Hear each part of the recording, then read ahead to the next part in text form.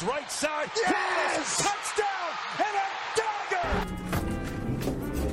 He looks, he hits, throws the right side, knocked away. He's got Cobb at the 10 to the 5 and a dagger.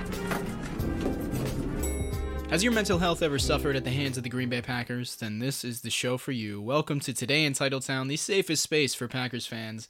I am your host, Griffin, and I'm joined by my co-host, Braun. We are back to talk about the Packers' season-ending loss to the Detroit Lions, a few days removed from it. If you didn't listen to our last show, we recorded that right after the game. We were very emotional and very raw with our reactions to that game. But now we're a few days removed. It's settled in. I think I'm beginning to enter into off-season mode. Braun, are you in that space yet? Hey, Griff. Yeah, the mode I've entered in is deep, dark abyss, rock bottom mode. So that's where I'm at. I think a lot of people would relate to that. I related to that probably about 48 hours ago, but I've exited the abyss. No, things are looking up in terms of just, days removed from the tragedy. But other than that, yeah, there's a lot to talk about, a lot of things that we have to think about as a fan base, and a lot of fans are going to kind of share their thoughts and how they're feeling as well. So just a lot to get into, and there's just so many things we have to think about heading into the offseason, although there's going to be a month-long period here where we're basically just sitting on the couch as every other team that is in the playoffs is trying to win here. But there is going to be a point soon where, as you know, we go through this Packers therapy session, there's going to be a point where all the teams in this league are going to be disappointed, just as disappointed as we are, except one, and it's going to be 31 losing teams, 31 last-place teams, and nobody's going to feel good except that one final Super Bowl champion team. So there is plenty of time until then, but once we get to that point, it's going to be a lot easier for everybody, I think. It sucks every year when we have to sit here and watch all these other teams compete for our trophy, the trophy named after our coach. It sucks. And it's every January of my life since 2015 is highlighted in my memory by a traumatic Packers playoff loss. And I'm getting real sick of that. And it's like every year is like a flashbulb memory. Like, where were you on 9/11? Where were you when the Packers lost to the 49ers in 2022?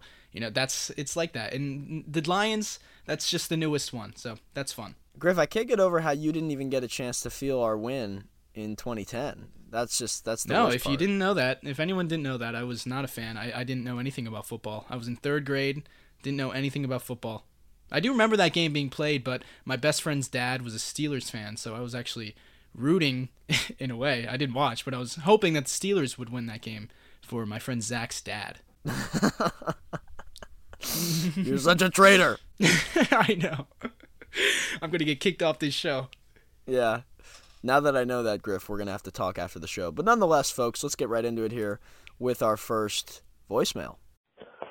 Listen, I love Aaron to death, but it's time for him to go. And yes, I understand it's a team sport, and the whole team played horribly. It was embarrassing. Quay Walker, utterly embarrassing, right? But Aaron's picks, well, he only threw one, but he should have thrown two. He got bailed out on the first one. It's just, you can't be doing that in a game like this. And I don't expect perfection. Yeah, he missed some throws, but if he doesn't throw those picks, then it's actually a winnable game. We can just go down and drive down the field. I love 12. I love 18, but it's just, I feel like it's Jordan's time now. Thanks, guys. Braun, listening to these voicemails, it was pretty surprising because we started doing the voicemails and emails this season, and knowing that you and I are both pretty big Rodgers fans, it's pretty surprising to get this many voicemails as we got today that are, going after Aaron, that are criticizing Aaron's play in this game, and for good reason. But the interceptions all year have been crazy, haven't they? 12 picks this year, coming off of 3-4 years in a row where he has an absurdly low number of interceptions. He bounces back in 2022 with 12 interceptions, including, the voicemail said that he threw 2 picks. It really should have been 3 because Kirby Joseph also dropped another one. He picked Aaron off on Rodgers' last throw of the game. Then he had another interception that was called back due to a hands to the face penalty. And he should have had another interception that he dropped.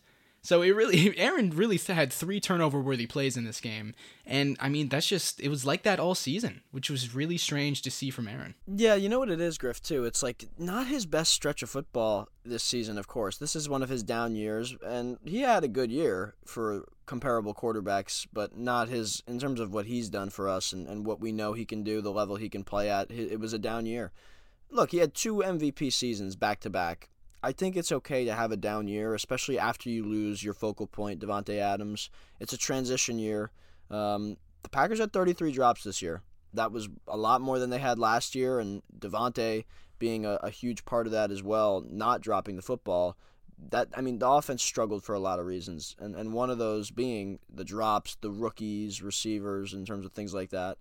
So I certainly don't think he played his best football, but there's so much going on around him that kept him from being able to do that. When you look at just even the drop numbers from Davante, he dropped 1.7% of his 347 targets in his last 2 seasons in Green Bay, and the Packers receivers dropped 6.3% of their passes this year. So that's a lot, and that impacts the offense, right? Braun, think about, you were telling me, before you posted this on Instagram, you were telling me these numbers, and you were telling me how Christian dropped 11% of his targets, and Aaron Jones dropped, 13% of his targets. And I was like, oh, I wonder what Davante was last year. I'm thinking it's going to be like 5%, 6%. What was it, like 1.9%? Are you kidding me?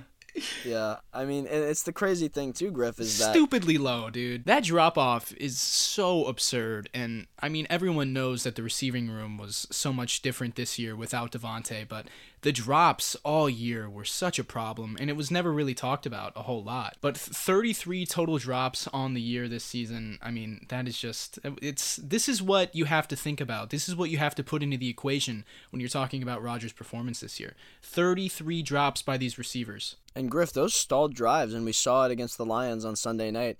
We had back-to-back drops from A.J. Dillon and Allen Lazard that stalled one of their better drives. And then things like the fumble by Aaron Jones. It's certainly not all on Aaron Rodgers, because we were putting up good offensive drives in that game against the Lions. And during this stretch, Aaron Rodgers has done a great job of getting these guys involved. Christian Watson, the rapport with him has come along quite quickly in terms of he just started playing consistently for us without injury in the middle of the season. And then in that Dallas game was his breakout game, right? And that was one of his first games back in the fold. And we got it to him, and now he's blown up into this superstar caliber player ever since then, and part of that has to do with the fact that Aaron got on the same page with him very quickly. When Aaron started to finally come on and develop a little bit more consistency with his receivers, it was almost too late, because they were in a position where they had to win this final game against the Lions, and we need a full year of him with this receiving core, and some better options too, because they need a little more speed. Allen Lazard is probably not going to be back. Other guys as well, just they need more speed, they need a little bit more production in some areas, and there's some question marks in the receiving room. So they need a little more consistency, and I think part of that will be why the development of Christian and Romeo and Samori, that will be why Green Bay has a better football year from an offensive standpoint next season, and I think Aaron has to be a part of that, and will. I just pulled up these numbers just now because I was interested, and it's funny because Aaron said how many years ago, 2 years ago, I think, down years for me are career years for most quarterbacks.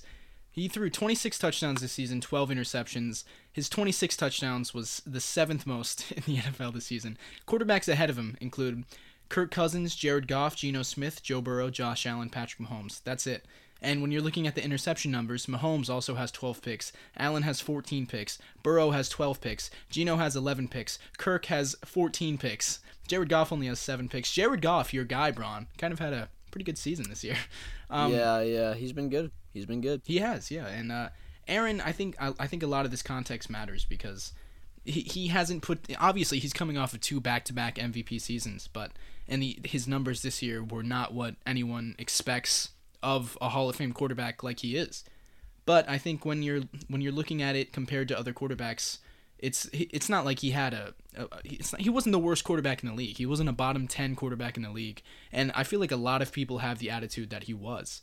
But I think their expectations were, whether in hindsight they should have or shouldn't have, the bar Aaron set for himself was too high. Considering the supporting cast he had this season, he was never going to reach those numbers. And I think at the end of the year, yeah, his numbers look pedestrian. They look like an average quarterback, but I still think that he is, He's still there, obviously. We say it every week, but he's still there. It's not only the standard set by himself, Griff, which I think is higher than even the standard that the media and all the fans set for him, but the standard for him is higher than any other quarterback. Just in terms of putting up numbers, because that's what he's done his entire career. From a numbers perspective, he just does it at the highest level, and everybody expects him to win MVP every year because he's won MVP more times than anybody in the current NFL. So it's tough to live up to his standards that not only, like I said, not only he sets on himself, but are set for him by everybody else. And when you go look at those numbers you talk about, he's the 7th highest passing touchdowns in the NFL. And this is the guy everybody wants to move on from, our own fan base. It's just these are the kind of things that blow my mind, and you have to take a step back, I think, and remember what he's done in the past, remember what's going on around him and what went on around him all year long, and then look to the future and think about what could be different and how things could kind of return to the way it's always been, which is Aaron playing MVP football for us, if the right supporting cast is around him. And I think hopefully through some development of our guys that we already have and some additions we could bring in at some point somehow, I think that could still be a strong possibility. Just talking about this game against the Lions, though, which is what this voicemail is trying to get at, the interceptions were weird, and I think a lot of people agree that Rodgers played really poorly in this game, and I think he had one of his worst games of the season against the Lions, and it helps the narrative that some people buy into of Rodgers can't win big games. Rodgers chokes in the fourth quarter against good teams in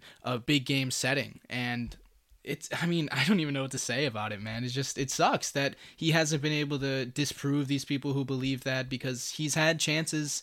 And that last throw, the interception, the one that counted, I think that was one of the worst passes of his season. I think it's one of the worst passes of his career. I think that would be in his all-time lowlight reel. That ball to Christian, who is blanketed on the play. He just doesn't see Kirby Joseph for the third time that game, and it comes nowhere close to Christian, has no % chance of being caught. And it's in the worst moment, too. It's his last throw of the season. It sucks that that's where we are, and I do understand people who have seen Rodgers do this now 3 years in a row at Lambeau Field, have the ball in his hand, down one score, and not being able to put up points. But I think you just have to remember that he is still one of the greatest of all time, and there are a lot of things that go into these games beyond just Rodgers. All right, Griff, let's go to an email here. Yeah, we did get a lot of really good emails and voicemails too, and this is a good time to say, Braun, if you want to call into the show, if you want to give us a take, an opinion, a question, or anything like that, you can call or email us by dialing the number 920-430-0711, or if you'd rather send in an email, you can email us at todayinsidletown@gmail.com. And the next time we do one of these shows, you could get featured on the show, like Jude will here right now. Jude sent us an email saying, roller coaster and upsetting. That's all the words I can sum up for the season as a whole. Having a record of 4-8 with all the major media counting us out, the team with a lot of demand from rookie players somehow brought excitement to a season most counted done for. You love to see the Christian Watson story rising like a phoenix out of the ashes from the Cowboys game moving forward. This season really makes you wonder what could have been if Davante had stayed with us. I'm glad that Jamal Williams has found success with the Lions organization, becoming the rushing touchdown record holder. Now to AR-12. This loss, this season, the sole Super Bowl win, and all the NFC Championship games lost, it is extremely saddening to see him go out like this, if this was his final game. Big offseason coming up. Jordan Love saying he doesn't want to sit anymore, Aaron seeming like this was his last time on the field tonight, and with our salary cap almost non-existent to make big moves, you might think extra hard on what's best for the organization. Can the team really make that jump in Rodgers' limited time left? Dedicated Packers fan, Jude. P.S. What on earth was Quay Walker thinking in that situation? Pushing an athletic trainer literally during the week everyone is thanking and appreciating athletic training staff before every game this past weekend. Not a good look for the organization, and definitely not a good look for him. Thanks for the email, Jude. Yeah, I think with Quay, just to hit on that quickly, that was disappointing, obviously, considering he did something similar earlier in this year. Only player to ever be ejected twice in a season. And also the only player to push a non-football player probably twice in a season as well for that same reason. But, yeah, not great from him, but hopefully he learns from it. I think that's to have him do that twice is certainly a reflection on the organization. I do have to say, say, a good one. His apology on Twitter I thought was really mature. I think it was really from the heart. I think he meant it. It's a heat of the moment thing. Like, and part of it too. It is. He's checking on a friend that's on the ground hurt. Like, that's a friend of his. A player DeAndre Swift did go to Georgia. Right. So that's a former teammate he was checking on, and then to be, the trainer's just trying to get in there to do his job. It's just an unfortunate situation for Quay, especially considering he's done this twice now, and it looks even worse. But I think he's a good person. I do think he's a good person. Yes, I do too. And I'm him not walking worried to the about locker him room, really either. when they showed him on NBC walking to the locker room, a lot of people took that as him crying that he was ejected. And a lot of people were like, bro, you reap what you sow. You pushed a guy, you're going to get ejected. But seeing him crying made me sad because to me, it clearly looked like he was upset at himself for doing this twice in the same season, and it was just a stupid mistake. I mean, if you've ever played sports, you've been there. You make stupid mistakes in a game. You can't really explain why you did it, And Quay didn't try to defend himself at all. He just apologized on Twitter. And if you haven't read his apology, I would suggest that you do because, I don't think this was anything to attach to his character. And hopefully he becomes a good enough player where no one remembers this. Yeah, I'm really not concerned with him whatsoever, especially with the way he played this season for us down the stretch. But one thing I do want to hit on, Griff, from that email is this person talking about Jordan Love and what it would look like based on he doesn't want to sit for another year and that conversation. That if Aaron comes back, which we both anticipate, we both expect, and we both think should happen, right? So what is the solution there? Does Jordan say, maybe it's time, or does he want to sit? I don't see him sitting for a fourth year. He probably wants to prove himself and get that opportunity somewhere else to start, and maybe start fresh too, and then get that fifth-year option picked up, and then sooner get an extension, things like that. I'm assuming he wants to be a part of a different organization. And I think it would be a good thing for Green Bay as well to make a trade that wouldn't involve dealing draft compensation for maybe a player, maybe other draft capital, whatever it could get. Green Bay could be getting some kind of valuable asset for a guy who's been sitting on the bench for the last 3 years. It sucks that they drafted him, right? It all sucks. Everything sucks about that move because he hasn't played for us, and it was a pick that we could have used to improve the team right away. We've went over this a million times, but instead he's been sitting on our bench, a first-round pick thrown away to sit on our bench for the last 3 years. We're going into year 4 now, and there's a decision to be made before they have to pick up this fifth-year option. I think they should move on if Aaron Rodgers comes back to maximize Aaron's opportunity, because if Aaron comes back, it seems like they're almost giving up on the chance that Jordan Love could start. It would make sense for all parties, I think, and then here's the thing too. Brian Gutekunst spoke about having Aaron Rodgers and Jordan Love on the roster at the same time, and at one point earlier this year, he said that was very difficult to envision. His exact words, and that's to me telling, because how could you? Jordan needs an opportunity somewhere else, and I think he has earned that, but I also don't think the Packers should move on from Aaron Rodgers just so Jordan gets that opportunity, because Aaron Rodgers is too valuable. The potential of him winning us a Super Bowl is too important, and there's nobody else in the league that's available.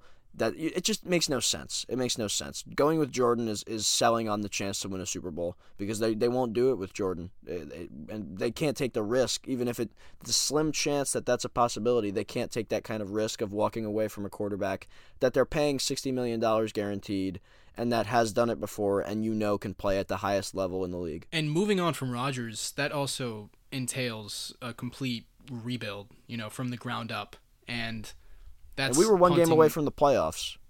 Yeah, and we've been one game away from the Super Bowl 2 years ago. We were a couple games away from the Super Bowl last year. It all comes back to 2019. That 2019 season that Rodgers had, Brian Gutekunst was betting on the decline of Aaron Rodgers. He was proved wrong. Rodgers wins the MVP in 2020 and again in 2021.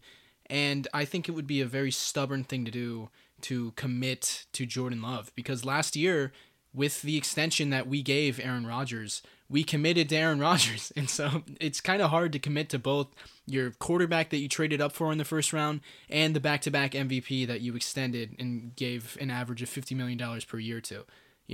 And I think it's interesting when you think back to 2019, a lot of people, that was a bad year for Aaron. 2018 was a bad year for Aaron too. Again, relative to his previous seasons, not relative to other quarterbacks in the league, but relative to his previous seasons, 2019 was a bad year for Aaron. But you have to think, Davante Adams was not the player he is now. Davante Adams is a guy who has literally improved every single year he's been in the NFL. Even this year, he still looks like an even better player, you know? And in 2019, he was not at that 2020 or 2021 level in 2019. And he was injured. He had turf toe that year, if you remember correctly. And so who was the number 2 receiver? MVS and Allen Lazard, and Davante wasn't an all-pro at that point. I think that explains a lot of why Aaron's numbers looked so bad that year, relative, again. And so that's when Brian Gutekunst and a lot of people were advocating for drafting a quarterback, and we drafted a quarterback, and a lot of people were in support of that. And then Rodgers comes back in 2020, 2021, and now we get to 2022, where once again Rodgers' numbers have declined, and a lot of people are ready to move on to a different quarterback.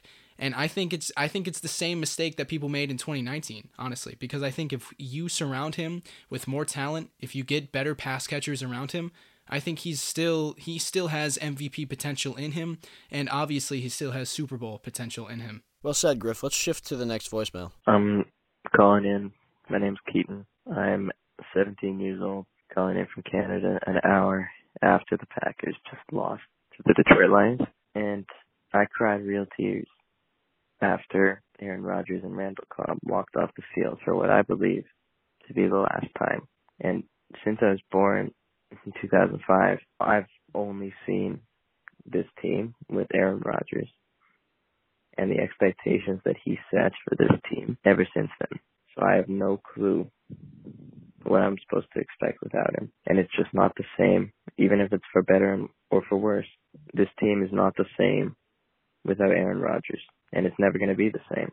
Everything he did for this franchise is why he's the greatest Packer of all time. But it wasn't enough. We only got it done once in 2010, and then everything past then has never been enough. And seeing that come full circle to an hour ago where he walked off the field for what I think is the final time, and I'm sure me and millions of other Packer fans cried just the same as I did. I don't know what to expect next season, but I just know that Green Bay Packers football is never going to be the same. Keaton, I think Braun is in the same boat as you and I. He's a bit younger than us, but I mean, for me, you know, we talked about how I didn't start watching football till 2014. I have never thought about this team with any other quarterback than Aaron Rodgers. You know, I've never seen them play an extended period of time with any other quarterback. And so Rodgers, the thought of him leaving, you know, we talk about how he's going to come back next year. He's not going to retire. They're not going to trade him. We don't know for sure. He could retire tomorrow and completely blindside you and I, and he would devastate us. And that could happen. And the thought of that happening is incredibly depressing. And watching him walk off the field with Randall Cobb, I did not cry myself, but I kind of wish I did. It would probably make me feel better, less numb. And it was really a sad sight watching the two of them walk off the field. You know, Rodgers puts the arm around him. It was definitely an intentional thing for them to do. You know, Mike Tirico kept mentioning that during the national anthem, all throughout the pregame process, they were locked arms. And that does kind of make you think. And then you mix that with his comment to Jameson Williams about, like, I'm going to hold on to this one when Jameson asked for the jersey.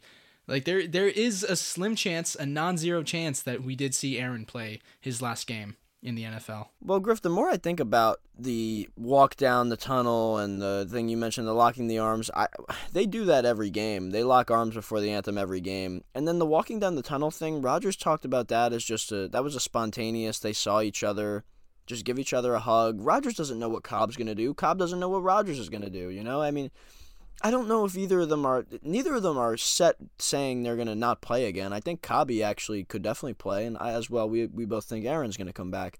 And I think that those decisions are probably mutual. Whatever the decision is made by Aaron is probably going to be Randall. You know, I'm sure they'd have him back, especially if Rodgers comes back and Rodgers is going to want him. I see no reason why they wouldn't bring Cobb back. So to me, I really don't think he's going to retire. I posted a clip of Aaron talking, and I'll read the exact quote. He says here, "It could be time to step away, but I could take some time and say, no, man, I need to get back out there and go on another run."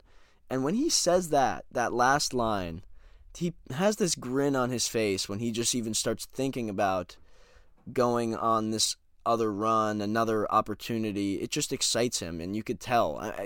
He doesn't seem like he's going to go out. He talked about wanting to end by winning a Super Bowl, and he probably still feels like the opportunity is there to do that with this team, with the growth and a little more consistency of the receivers and some of these other things. He talked for the last couple of days. He's had conversations with the team about the direction of the group and the plan for the offseason, probably with a lot with Brian and Mark and some of it with Matt LaFleur as well. Those are the things that I think are going to... They're trying to convince him to come back. Brian wants him back. He signed him to this massive contract, and he said it wasn't for just 1 year. He committed to him for 3 years at least. There was a 3-year extension, and he wants him back. Matt desperately wants him back, and I'm sure Mark wants him back as well. That's why they signed him to this new deal. So to me, I think they're going to convince him to come back. They're going to show him that the direction of the team is one that's headed towards playoff contention and Super Bowl possibility once again. And I look forward to that. And then they'll bring guys like David. They'll make sure he's back. He's under contract. Mason Crosby, they'll re-sign. They're going to get Randall Cobb back. They're going to bring those guys like Mercedes, make sure he comes back. Those are the things that are going to be important to him. They're going to do those things, and we're going to get another shot at this thing. I'm sure of it. Then they start to talk about what do you do with Jordan Love and those other things that could benefit the current group in a big way. Yeah, all those were great points, Braun. And I learned, last year we were in a similar situation with Rodgers where last year I was honestly convinced that he had played his last down as a Packer. I thought he was going to retire. Otherwise, I thought he'd be traded. But Braun, if you remember, you were adamant that he was going to come back in 2022. And I remember calling you delusional. I thought you were insane. And so I'm kind of done questioning your Rodgers, your ability to read into what's going through Aaron Rodgers' head. I think I'll know when it's time. I do. You'll know before I think him. I'll know just like he'll know. I can tell. There's just something about. I've done a lot. Look, I've spent years and years. What is this going to be?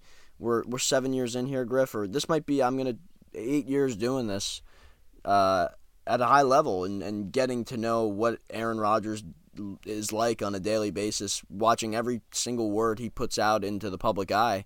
I mean, you get a sense after a while. And Griff, you've got that too, but I just think I almost obsess over it in a way because our chances of a Super Bowl hinge on it, hinge on him being the quarterback. And I don't think that's crazy to say. So I keep a very close eye on everything he says. And to me, based on everything I've heard him say, based on the sense that I get, to me, I think he's coming back. I'd be shocked if he's not back. And just look at all the facts. Again, we'll talk about you could sit here and talk about the $60 million he's got guaranteed next year.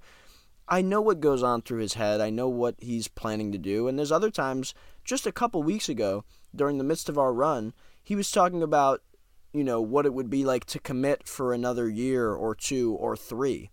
So to me, he's already not even just thinking about past just this year. He's thinking about what it would be like to play for 2 more years or even 3 more years past this current season, right? That just ended. So all these factors kind of pull into the thought for me that he will be back. And I look forward to that. And I think every other Packers fan should be ready and excited about the chance to run back a group that was close here towards the end to making the playoffs, got hot at the right time, 1 game away from getting in, a tough loss.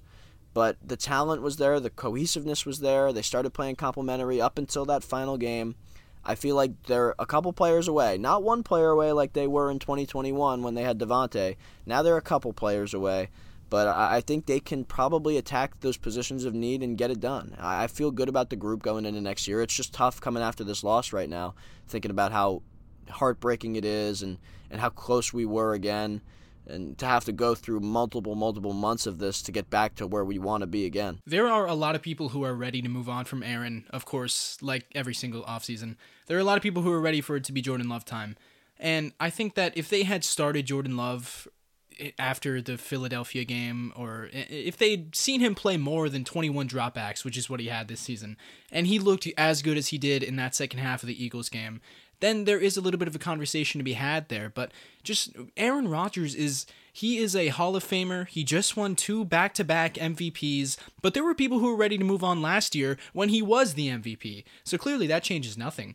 But the problem is that, what do you see in Jordan Love? I'm interested if there's someone out there who wants to move on to Jordan Love, send us an email, send us a voicemail, and give me your case, because Jordan Love, he is going to be He's going into the 4th year of his rookie deal. So the rookie quarterback, cheaper option argument that's almost, time is up on that. He's almost at the end of his rookie deal here.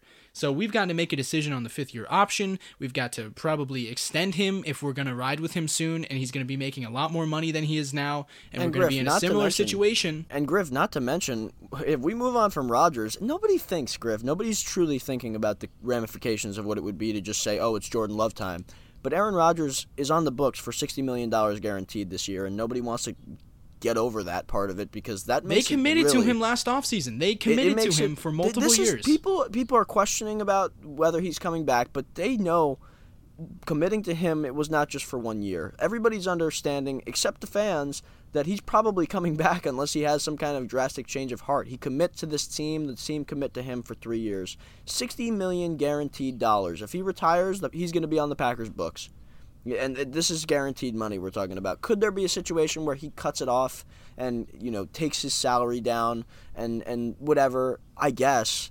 But there was an understanding when he signed this $50 million per year contract that he was going to be the Green Bay Packers quarterback for this year and next year, in my opinion. There's no outs, really. It would be something like a tearing up of the contract if he wanted to walk away.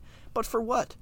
He's got an opportunity to come back and lead this team once again, which is this is his dream. This is what he does. This is his passion. He has so much fire for this game still. Everybody who says he's not motivated, he's tired of whatever, he doesn't want to play football anymore, nobody's watching him play. Nobody's watching him with his teammates. Nobody's listening to what he says. Nobody watches him as he just gets all smiley and gets all excited just thinking about the possibility of saying, no, I got to go on another run with this team. These are the things that it takes a high level of insight to really understand, but we're sitting here trying to explain it to all these fans that say it's Jordan Love time.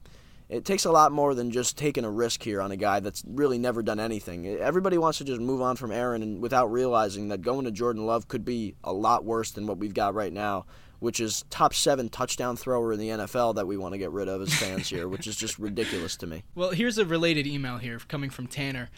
He said, after that game, I want A-Rod to retire. There is no malintent in that statement, as I truly believe that this team needs to begin the next generation with Dobbs, Watson, and Love by adding a tight end in the draft and bolstering the offensive line. Joe Barry and his defense had growing pains this year, but I believe in the pieces and their ability to perform at a high level with more experience. A-Rod walking into the sunset and giving LaFleur the creative freedom on offense with Love's mobility and moldable style is what I believe to be the best option. Thanks for the outlet, Tanner. Thank you for sending in that email, Tanner. Braun, this is kind of the opposite perspective on everything we were just talking about. Well, was it LaFleur's creative freedom that got us that beautiful Lazard handoff on 4th and 1 on our own 30-yard line? Because if that's what he's talking about, then we're in for some trouble, Griff. Look, I mean, Aaron Rodgers is the thing that makes this passing offense go. I don't know there's not many other quarterbacks to me that are going to have success in this offense that Aaron Rodgers does. The deep passing, things like that are completely removed from the equation in any other offense when you don't have Aaron Rodgers. With the current players that we have, Christian's there, obviously, and he can run deep, but who's getting him the ball? Jordan's not. I mean, have we seen Jordan complete a deep ball ever? I have not. And that's another thing you're banking on. You're hoping that Jordan comes in and does any better than the best quarterback in the NFL the last 2 years, who had a down year of being 7th most touchdowns in the NFL this year. These are the things I have that a better make no number sense to me. I have a better number. Everyone knows I love this stat. Big time throws. It's PFF's signature stat. It's their highest graded throw. Rodgers finished the year tied for 4th in the NFL with 33 big-time throws, tied with Patrick Mahomes for the 4th most in the NFL. Oh, he sucks. Aaron sucks. Get him out. He sucks. Get him out of here. Oh, see, now this is just like big-time throws, it counts incompletions. It counts throws that are dropped. Like the throw to Romeo against the Lions, where Romeo is blanketed and Rodgers throws a rope past the defender's ear hole, and Romeo it looks like he had no clue it was even coming to him because he just kind of stuck his arms out and it went right through his hands. That counted as a big-time throw, I'm sure, in PFF's grading system. That's why I love big-time throws so much, because it accounts for these things. And Rodgers, I mean, when you watch him play, yes, he throws some really strange interceptions this year. He threw 3 passes against the Lions that just confuse me. I'm questioning where he's trying to fit this ball into. But outside of the picks, he's still there. And I don't understand how people can watch him and think that there is a quarterback, any other quarterback on the planet, let alone on the roster, that would do better things with this offense. Griff, you're right. And the same people that are complaining about these interceptions are the same people saying that he needed to take more chances in 2020 and 2021 after we struggled with Rodgers not throwing many picks and we still couldn't win a Super Bowl. These same people were saying that Rodgers needs to take more chances downfield and throw the ball up. And look, he did that this year a lot. All his picks were coming on not necessarily all bad throws, but he's taking a lot of chances. He's trying to make a big play when we're down and trying. He had 12 picks we're this down year. And out. I would bet 10 of them were 20 yards down the field. Exactly, Griff, right? I mean, he's not making ridiculously awful throws. He's trying to win the game in games that we're losing, or like in the game on Sunday night, he's getting pressured. He sees Christian Watson singled up. He throws it up deep. He doesn't know where. He has half a second to get that ball out. He throws it up. It's a bad throw. It's short. It's not to the sideline. Christian's probably 5 yards away from it by the time Kirby Joseph jumps up and grabs it quite easily. But again, he's getting pressured. It's a zero blitz. He's got Christian singled up with one safety there. And look, that's the way it goes. I mean, they were down. He's trying to make a big play. It's third down.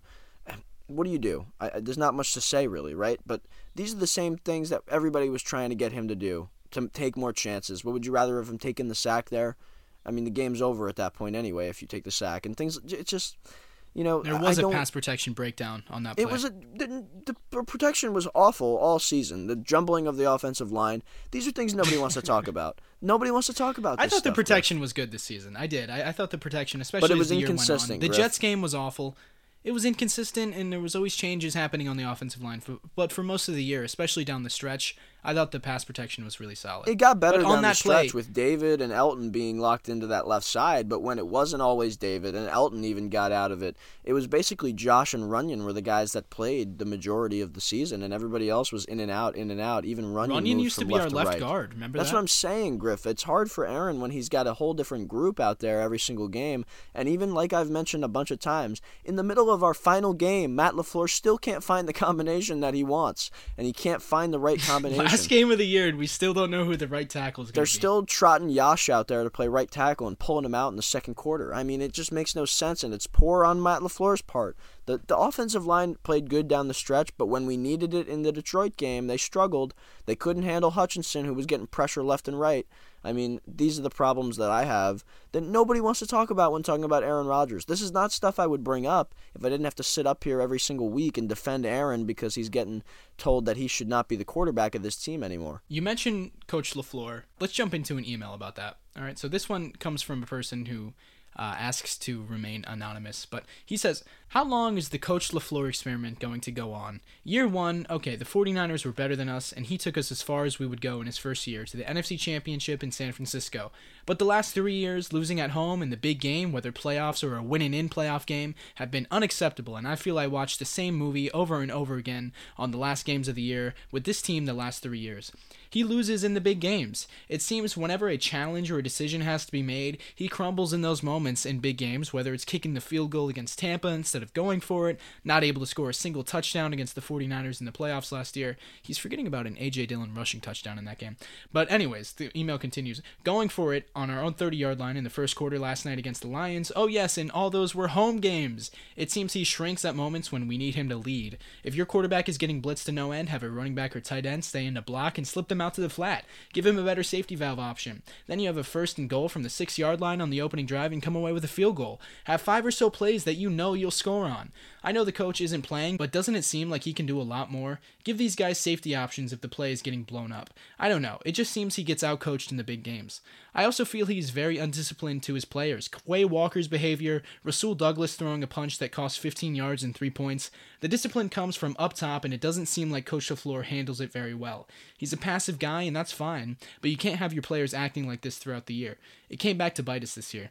Players also take on their coach's identity. Look at Dan Campbell's identity the Lions took on, or Coach Daboll's identity the Giants took on. What is Coach LaFleur's identity? Feels like we get punched in the mouth every year in the end and get pushed around. Yes, his record is amazing, but it seems he can't get us over that steep hill, a big playoff game, for the last 3 years. 3 years of this nonsense. He has a Hall of Fame quarterback. Very frustrating. Lot going on with that email, Braun. Yeah, I mean, there's a lot of good points in there. And something somebody said to me the other day that LaFleur always talks about how you treat every game the same and you treat it like any other week.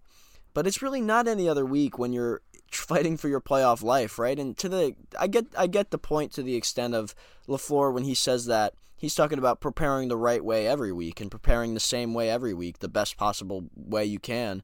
But there's always a mental uptick when you know something's on the line. It's not just week 13 and you know what I mean, or it's not just week 7 where your season isn't on the line in those weeks, right?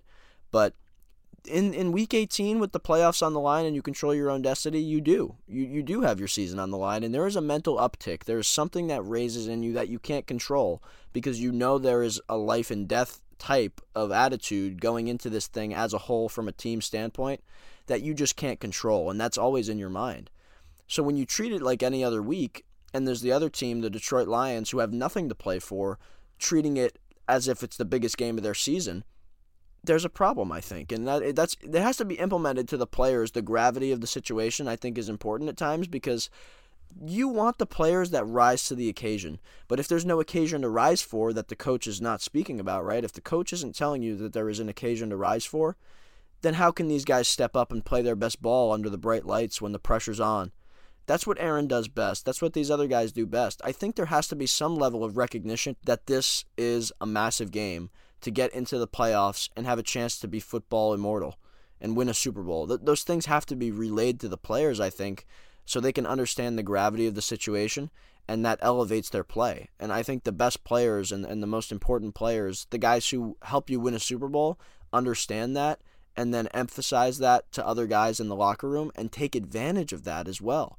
And we just don't have that going on through the locker room, and I think a lot of that goes back to Matt LaFleur and, as this person put it, the passiveness and some of the other things that make him a little bit more of a player's coach that lets his other guys do the work for him from a leadership standpoint. Look, it's hard to criticize leadership from a head coach. It's hard to criticize coaching at all. But, I mean, there is validity to all of these criticisms of Matt. All you can really do is read into his press conferences, read into what he says to the media. But that's hard to do with LaFleur because he famously says nothing ever at his press conferences. So we really don't know what he's like in the locker room. And anytime we've had a player on the show, I have kind of pride. You know, what is it like being coached by Matt LaFleur? What is he like in the locker room? Braun, you remember seeing him at training camp when we were up there? Like, it's crazy to see him in his element actually coaching and, like, yelling at players. Like, it's strange to see that because we never really get a glimpse at that. But I find it interesting in this email when he talks about how undisciplined his players are. And I read a tweet earlier this week that the Packers led the league in the most personal foul penalties. I can't think of a single offensive personal foul this season. I think they all came on defense. And that kind of leads me to what I want to talk about here, which is Joe Barry, a guy, Braun, all season long we have talked about as if it is his final season in Green Bay. We talk about Joe Barry like he's 1 week away from getting canned. And it comes out yesterday. Matt LaFleur, it doesn't even come out. Matt LaFleur straight up says it. Matt LaFleur says that he plans on retaining Joe Barry. And do you remember, I think it was week 5 or week 6 after we lost to one of the New York teams, someone asked him at his press conference, have you thought about a defensive coordinator switch? And he looked at them like they were stupid, like it was a stupid question to ask. Why would he ever move on from Joe Barry? And I guess we should have looked into that more because it was kind of the same thing yesterday at his press conference when someone asked him the same question. And he answered, no, I don't expect any staff changes. And that includes the defensive coordinator, who has been kind of the antagonist of this Packers team all year. No, actually, for the last decade plus, I'd say. But and it's Joe Barry. not him. Just the defensive coordinator position. Look, the defensive coordinator has always been the number one punching bag of this fan base. Right, and now we're sitting here once again in that same spot. But I look at this group again. Matt LaFleur spoke about the continuity of having that guy back. This is the problem, though. Joe Barry once coached an 0-16 Detroit Lions defense, which is always something you want. We really don't talk about that enough. We don't. And then now, this is his third defensive coordinator stop. He's done it with 2 other teams. And if he gets to his third year, as Matt LaFleur anticipates, his words, in Green Bay, if he gets to his third year, it would be his longest tenured job as a defensive coordinator in the NFL. So at least these other bad teams got out when they could. How are we going to do this for my problem year? is Aaron Rodgers is covering up a lot of things, a lot of bad things in this organization. That's another thing. people wouldn't see how bad it could get without Aaron, without some of these other defensive guys that we have, because we have 7 first-round picks on our group on the defensive side of the ball. And I don't think drafting, by the way, just to throw another point in here, I don't think drafting another defender in the first round is going to do much, right? I mean, we have to make some legit It's going to happen, though. It's going to happen. No, don't wait. We are going to be drafting a safety to replace Darnell, but we'll keep Darnell, we'll re-sign Amos, and then we're going to draft a safety in the first round is the likelihood, I'm guessing, right? But here's the thing. Joe Barry, I understand the idea of we played better down the stretch, but a lot of that has to do with the guys we have. I mean, when Jair is locking up, it doesn't take a genius to say, "Hey, Jair, go cover their best player." You know what I mean? Like that's not something a redeeming quality. It took 17 weeks for Joe Barry to decide to do that. Exactly, and it's not like the whole entire world was saying it prior to that. So I don't think he has any redeeming qualities, to me at least. Look, again, call into the show, tell us if we're wrong there, but I just don't see what brings Joe Barry back. What people are going to say is standpoint, people are going to bring up the play of the defense during the winning streak, during the 4-game winning streak. But it's important to remember, we played Kirk Cousins and we played a concussed Tua Tagovailoa who threw 3 terrible, terrible interceptions, and we played Baker Mayfield who had been there for a week and a half, and we played Justin Fields, and this week we just got diced up by Jared Goff. I mean, defense is always dependent on the offense that you're playing. Great defenses, it matters less. Look at Denver. Denver has a terrible offense, and they were in almost every game this season because of how well their defense played. We could have that, but we don't. And people are going to mention how a lot of times during the season, the defense gave the offense opportunities. And that is true. There were a lot of games this season that should have been winnable. Week 9, we lose 15-9 to the Lions. We should have won that game if we're able to score more than 15 points, which you should be able to do on offense. This game against the Lions, Week 18, we should have scored more than 20 points. Yes, but our defense looks terrible whenever we're playing a competent quarterback or a competent offensive play caller. It's almost a guarantee that whenever we're going into one of these games against a big-time offense, we're going to get embarrassed out there. Just Sunday Night Football against the Bills, for the Dolphins game before Tua's concussion, we were embarrassed out there. It was just these last 5 games of the season, we were riding the high side of variance that comes with turnovers. Turnovers are pretty random. We didn't get a whole lot of them at the beginning of the season. We started to get a lot of turnovers towards the end of the season. That's just how it happens. And that was what was leading to our defense looking good, right? But I don't think that's something you should attribute to the defensive coordinator. I don't think that's anything Joe Barry did. I think it's just players make plays sometimes, and that's what happened with the defense the last month of the season. And and I've seen people mention that the defense was not as bad this season as the offense was. First of all, you're wrong by pretty much any measurement you look at, whether it be EPA per play, yards per play, points per drive. The defense was worse than the offense was in terms of NFL rankings. But also, look at the talent on either side of the ball. Look at the investment that has been made on the defensive side versus the investments that have been made on the offensive side, which comes down to Aaron Rodgers, a cheap contract for Aaron Jones, and a trade up in the second round for Christian Watson. Those are the only investments we have made on the offensive side of the ball at the skill player positions. On defense, how many first round picks do we have? How many big time contracts do we have? How many highest paid players at their position do we have? And Jair Alexander and Kenny Clark, and we just extended Preston Smith, and we draft Quay Walker and Devontae Wyatt, and Dean Lowry's on an extension, and Devondre Campbell just got paid, and Rasul Douglas. I mean, the defense was expected this season to carry this team to the playoffs, to a winning record, to Super Bowl contention, while the offense took a step back. That was what was supposed to happen, and that didn't happen. I have to interrupt you. And there's no here. excuse for that not to happen with the talent that is out there. And Griff, let me also point this out. The way that defenses are played in the NFL today, it's all very basic. It's very uniform. There's not many differentiating qualities between this defense and that defense. Maybe it's the 3-4 versus the 4-3, but that's about as different as it gets. And then you're talking about and that matters less and less. And it's exactly as we it's so forward. Much exactly. And with the problem is we have so much talent. The scheme part of it, it's so little differentiation between schemes and concepts. It's really about creativity that we do not have. Right? We lack that entirely on the defensive side of the ball. There's no less creative defense that I've ever watched than this Joe Barry group. At least Mike Pettin got exotic with some blitzes when he rarely threw them out there. But you know what I mean? It's just those are some of the things that we have nothing going with Joe Barry. He literally just runs out the defense and puts on the Madden Send playbook. Quay Walker on a blitz. Did Quay Walker have a sack this year? He blitzed too much for my liking. But then that leaves the middle of the field open. It's just I'm so sick. I'm so sick, Griff. And I just don't know what they can do. If they're not going to bring in somebody young and creative, then they're going to keep old Joe Barry. And I don't know how they can expect to improve. I just don't know how they can expect to improve. There's just so little they can do to improve that group other than revamping the coaching staff. I mean, Adding that's the even only more way talent. to me.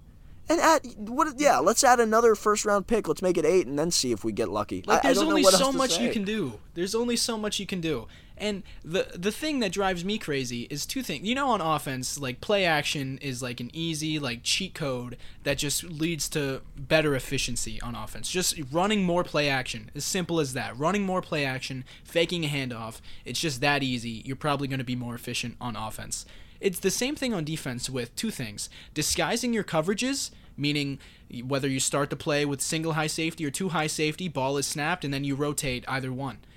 And pass rushing stunts, stunting your defensive linemen. The Packers had the fewest amount of stunts run this season on the defensive line. Good thing, right? And when you watch this team on tape, there is so rare to see any kind of bluff coverages at all. Everything is so static, and Jair Alexander's 7 yards off the ball on 4th and 2 for God knows why, and that's still a problem. Can't wait for more of that next year. I can't do another year of Joe Barry, man. When Matt LaFleur said that, I couldn't believe what I just heard. I can't do this for another year. How are we going to sit here every week complaining about Joseph Barry? For the first six, Braun, what did you say? If the start of next season, when our defense sucks again, what are we going to do? Griff, that's exactly my point, too. Once they lock him in, once we have him next year, right, and we start, and like I said, if we get off to a slow start next season with the defense, like it always does, it seems to always get off to a slow start, our defense. And apparently we need time to kind of get into the new system, right? Well, this is now going to be Joe Barry's 3rd year, so if we struggle out of the gate once again, there's no moving back. We're going to be stuck. We're going to be stuck with Joe Barry's defense.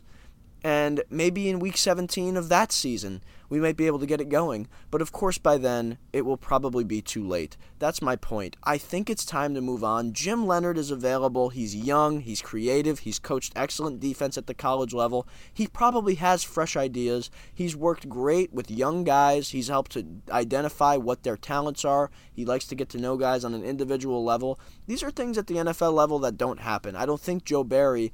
And then I can't speak on this totally, obviously, because I don't know for a fact. But I'm sure that Joe Barry is not getting to know these guys on an individual, personal level, like it takes at the college level to really get a picture of what you want your defense to look like. We need that kind of mentality, that puts your players in their best position to succeed mentality. We need that on the defensive side of the ball. And I think having the youth paired with Matt LaFleur's youth and the youth of our group as a whole, having Aaron Rodgers be the veteran leader in this whole organization, this is what we need. And I'm getting sick and tired of some of these, just the possibility, the thought of having Joe Barry back. At first, when I saw that and when I listened to Matt say it, I wasn't totally surprised or upset. But the more I think about it, the possibility of tanking our season, and I'm not talking about trying to lose all our games intentionally, I'm talking about the possibility of our season going down the drain when we start off slow on defense and it'll be too late at that point to make a change. That's what I'm concerned about. And we talk about this every single show. We don't know how many years of Aaron Rodgers and contention for a Super Bowl we have left, and the defense needs to be part of the reason why we win. And with Joe Barry, I'm concerned that may not happen. I can't talk about Joe Barry for any longer. Let's go on to the next voicemail here. Absolutely horrible showing by the Green Bay Packers tonight. What the fuck? Now, if that's Aaron's last game and that's how he leaves it all on the line, come on. You look at John Elway in Super Bowl 32 and he beat the Packers doing the fucking windmill into the end zone to get the touchdown to go ahead. Come on. Aaron had a chance to run the fucking ball in the first or second quarter and held up and threw the ball out of the end zone. absolute horrible effort. Absolute horrible effort by the defense as well, I think, who just lets Jamal Williams run right by him. Come on, man. Come on. Lifelong Green Bay Packer fan, to me it don't make sense. Been watching Aaron break our hearts for fucking a decade plus. Hasn't won a big game since Super Bowl 50 or whatever, Super Bowl 40, whatever. So, you know, to me that one breaks my heart. To get beat by Detroit in Green Bay, everything on the line, all the momentum in the world.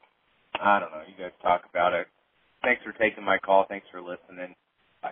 Thank you for leaving that voicemail. This is the emotion we look for with this segment, you know? These are the voicemails Hashtag let it all out, Griff, right? Hashtag let it all out, man. A lot of these are from right after the game. So it makes sense that people are pretty emotional in these voicemails, just like we were, Braun. We were pretty emotional on our show that we did earlier this week. But, I mean, a lot of people are upset with Aaron Rodgers' lack of ability to win big games. And, you know, as an Aaron Rodgers defender, I've talked about this before. I used to be a much bigger Aaron Rodgers GOAT defender. I would defend him to death in the Instagram comment sections as the greatest quarterback of all time, and I'm bringing up Brady's defensive stats, and Rodgers has never had a top 10 defense and all this. But it's so hard to defend him at this point because whatever the reason is, the Packers, they don't win a lot of big games. They don't win a lot of playoff games. They lose in the playoffs quite a bit. Is it because of Aaron? Is it because of the coaching? Is it because of the defense? I don't know. But the fact of the matter is, Aaron Rodgers has come up short a lot throughout his career, sadly. I don't know. But anyways, thanks for the voicemail. Short and sweet. Let's go on to the next voicemail here. I thought the Packers played pretty well, but the play calling was not good. Poor play calling, going for it, fourth down on your own 30 was not a good idea. So they better shape that up for next year. And I do like Allen Lazard. Keep Allen Lazard. Thank you for the call. While I do agree with you that the play calling was largely, I thought, bad in that game, I don't know if I agree that we should keep Allen Lazard at a reasonable rate as our number 2 or 3 receiver. Maybe then that's a conversation I'd have. But to try to bring him on as our number 1, look, Christian's here, right? So the conversation is basically if Lazard came back, he'd be the 1 or 2. But I'd rather almost have Romeo at this point, and I think his development is going to look a little better than what Lazard can bring us at this point, especially when the rates for receivers are going up quickly.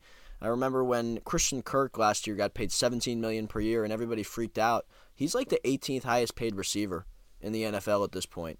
Lazard's probably going to get upwards of $10 million per year wherever he goes, and I don't think Green Bay can afford to pay him that and feel like they can improve the roster in any capacity.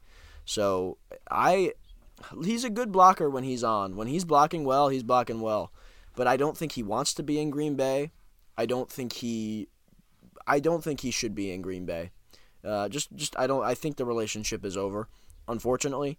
I don't like the way he played down the stretch this year, and I don't like the position he was put in by the front office. So I think, in my opinion, and I'm sure, Griff, you can share yours as well, but I feel like it's time to move on. Yeah, I agree. Obviously, if you listen to the show, you know that. I think we crap on Lazard too much on this show, but it's only because he was put in the position that he was this season.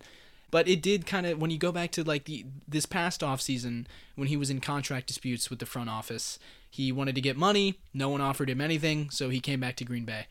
I don't know. It just felt off all year. And the effort, that's a whole nother, it's a whole nother conversation, whether you can judge a player's effort from our position as viewers of the game. But his effort at many times this season did look poor. And he's never been my favorite player. And I think it is time to move on. And I don't know, doesn't he feel like a Chicago Bear? Doesn't this feel like a guy that the Bears would give $10 million to? That's almost insulting, Griff, to say he feels like a Chicago Bear. But if he wants to go join that group... He is absolutely a guy the Bears would go after. Like, they love our scraps. 100%, yeah. And if they want him, they can have him, I'm sure. Moving on, related to Lazard here, we did get another email. He sent this to my personal email, my All Day Packers email. Wrong email, but I'm going to read it regardless because it sounds like he listened. He said, this is from Clark, he said, how can you guys not address the fall off of Rodgers' play? And we've talked a lot about Rodgers. We today, actually haven't have we? addressed it quite a bit. We have. How can you guys not address the fall off of Rodgers' play? I'm the biggest Rodgers fan there is, but there's no denying that he was average at best this year. The worst thing we could do is trade Love. 4 years in the quarterback room with Rodgers, the heartbreak of not taking a wide receiver when we took Love. You guys just want to trade him away and let some other team reap the benefit. Let some other team reap the benefits? Come on. Don't cap on Dylan and Lazard and all these guys without mentioning that we paid Rodgers $50 million a year to be an MVP. He was far from it. It would be insubordinate to trade Jordan Love and start over.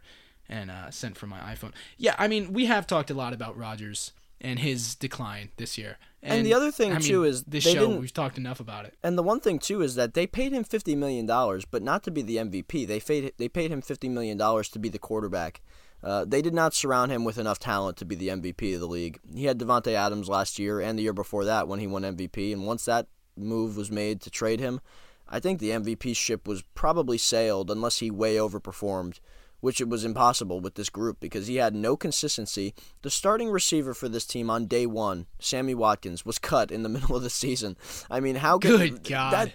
And they're paying nobody to play. They're paying nobody more than $3 million to play receiver for this team.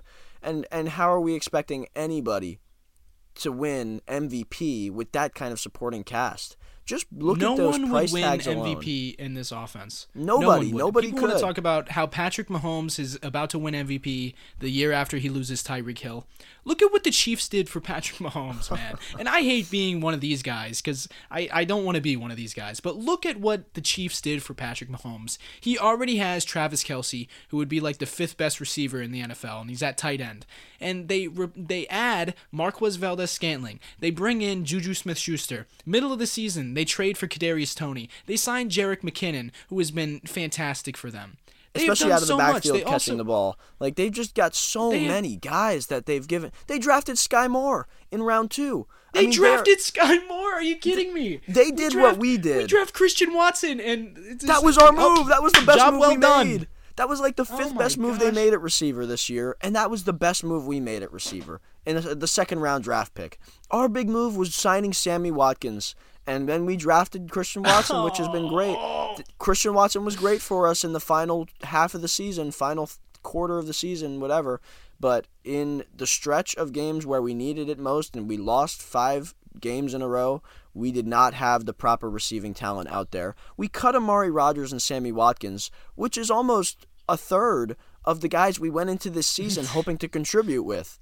And now we have guys like Christian who are going to develop hopefully, and Romeo who are going to develop hopefully, but they weren't contributing at the highest level through this entire season, and they just weren't ready. And the Chiefs, a team that actually knows how to operate a front office in supporting its quarterback, and Patrick Mahomes is getting paid just as much as Aaron, right? If only a little less. He got veterans. He got our second best receiver last year, Marquez Valdes-Scantling, and we were left with Lazard, the draft picks, and Randall Cobb, who was probably our best receiver this year before the rookies came on. Randall Cobb is always thrown in there in this conversation. Because he's actually he's a bright light. He's the one bright light, and that's a guy Brian didn't even want in the first place. Randall Cobb. That's a guy Brian didn't even want. Rodgers traded for him. It's pathetic. I can't believe we do this every week, but it just gets worse and worse as we lose more football games, and you can inexplicably look at this whole thing. I just don't understand it, and I never will. When will? And another point, Griff. I thought of this the other day.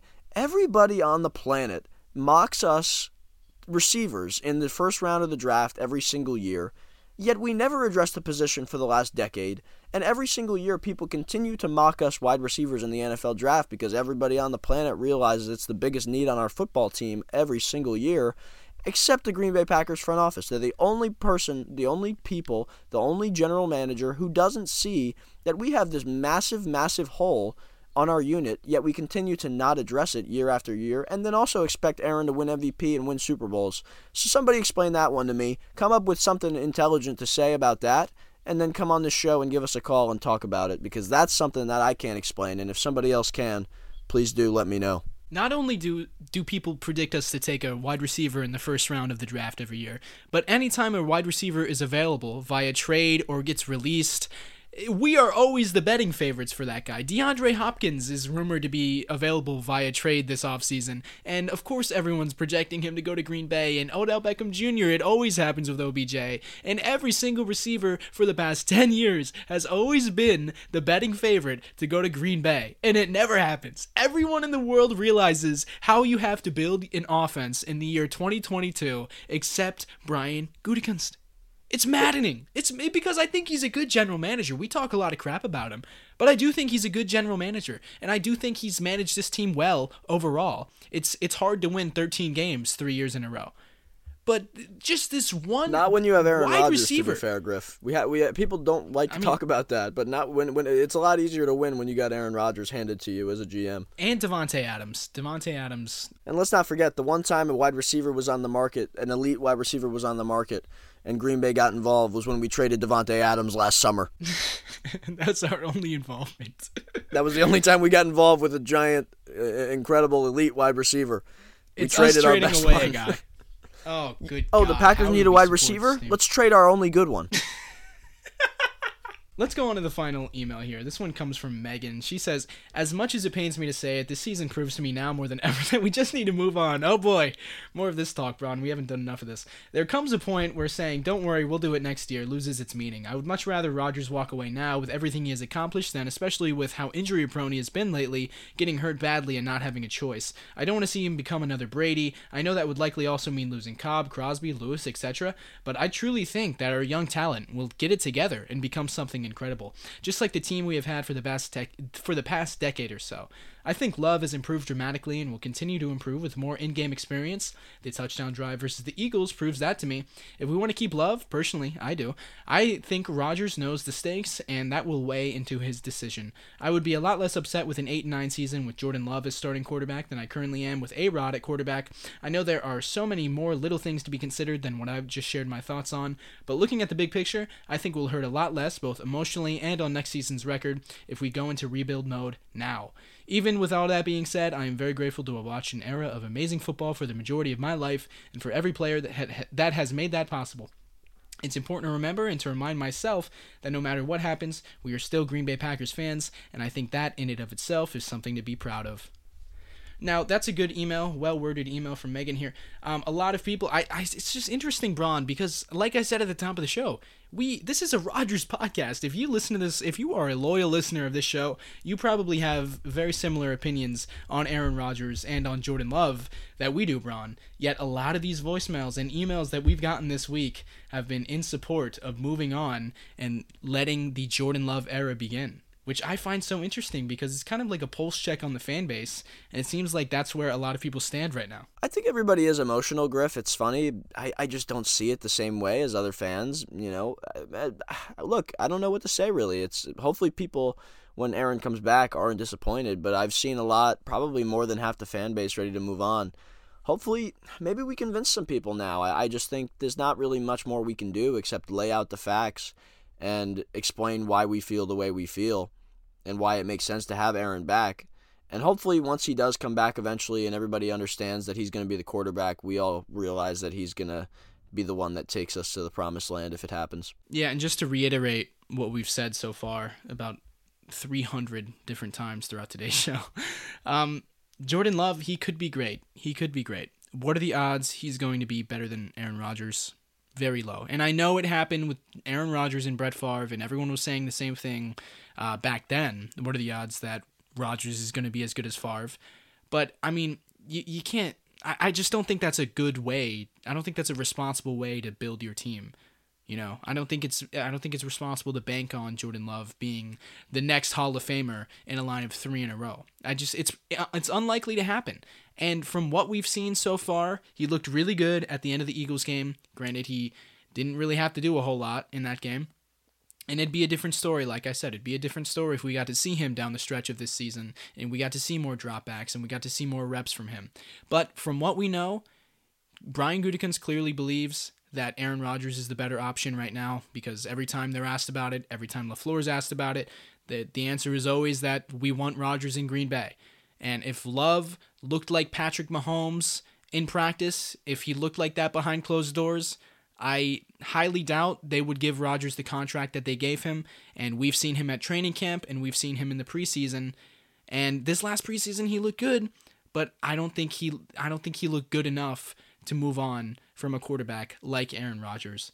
And that's where I stand on it. But I do understand the people who want to move on. But another thing that goes into it is also Jordan Love is almost at the end of his rookie contract now. And so you're not really getting the young quarterback value. You're not getting the cheap quarterback value either. You're going to have to pay him soon. That's where I stand. Braun, if you want to give your closing thoughts on this argument.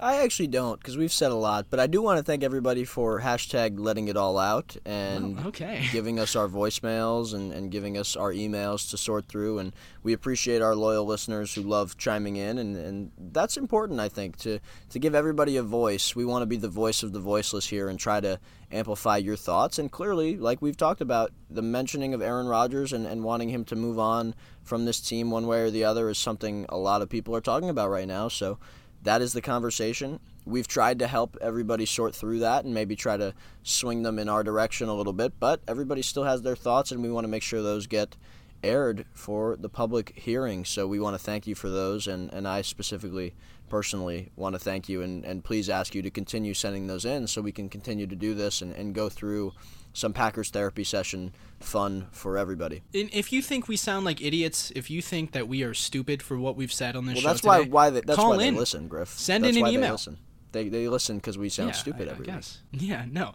If you heavily disagree with anything we've said and you want to send in your take, you can do that by calling the number 920-430-0711. Leave a voicemail. Tell us we're stupid. Come at us. Send us an email as well at todayintitletown@gmail.com. If you'd like to send us feedback, you can do that by DMing us on Instagram at todayintitletown, or you can leave a review on iTunes and rate us 5 stars as well on Spotify or iTunes or wherever you are listening to this show. It is much appreciated. You can follow me on Instagram at AllDayPackers, follow Braun on Instagram at Lambo.Leapers, and we will be back throughout the course of this entire offseason covering everything, including, I think one of the next shows we're going to do is going through every single player on the roster, reviewing their season, talking about whether we want them to stick around in Green Bay, whether we want them to move on, and that's going to be a fun show because we have there's a lot of players to go through, a lot of controversial players that a lot of different people have different opinions on, so that's going to be a fun show. Looking forward to that one. Turn on the notifications so you don't miss an upload, and that is everything. Thank you so much for listening. Go Pack Go. Thank you for listening, everyone. Same time next week.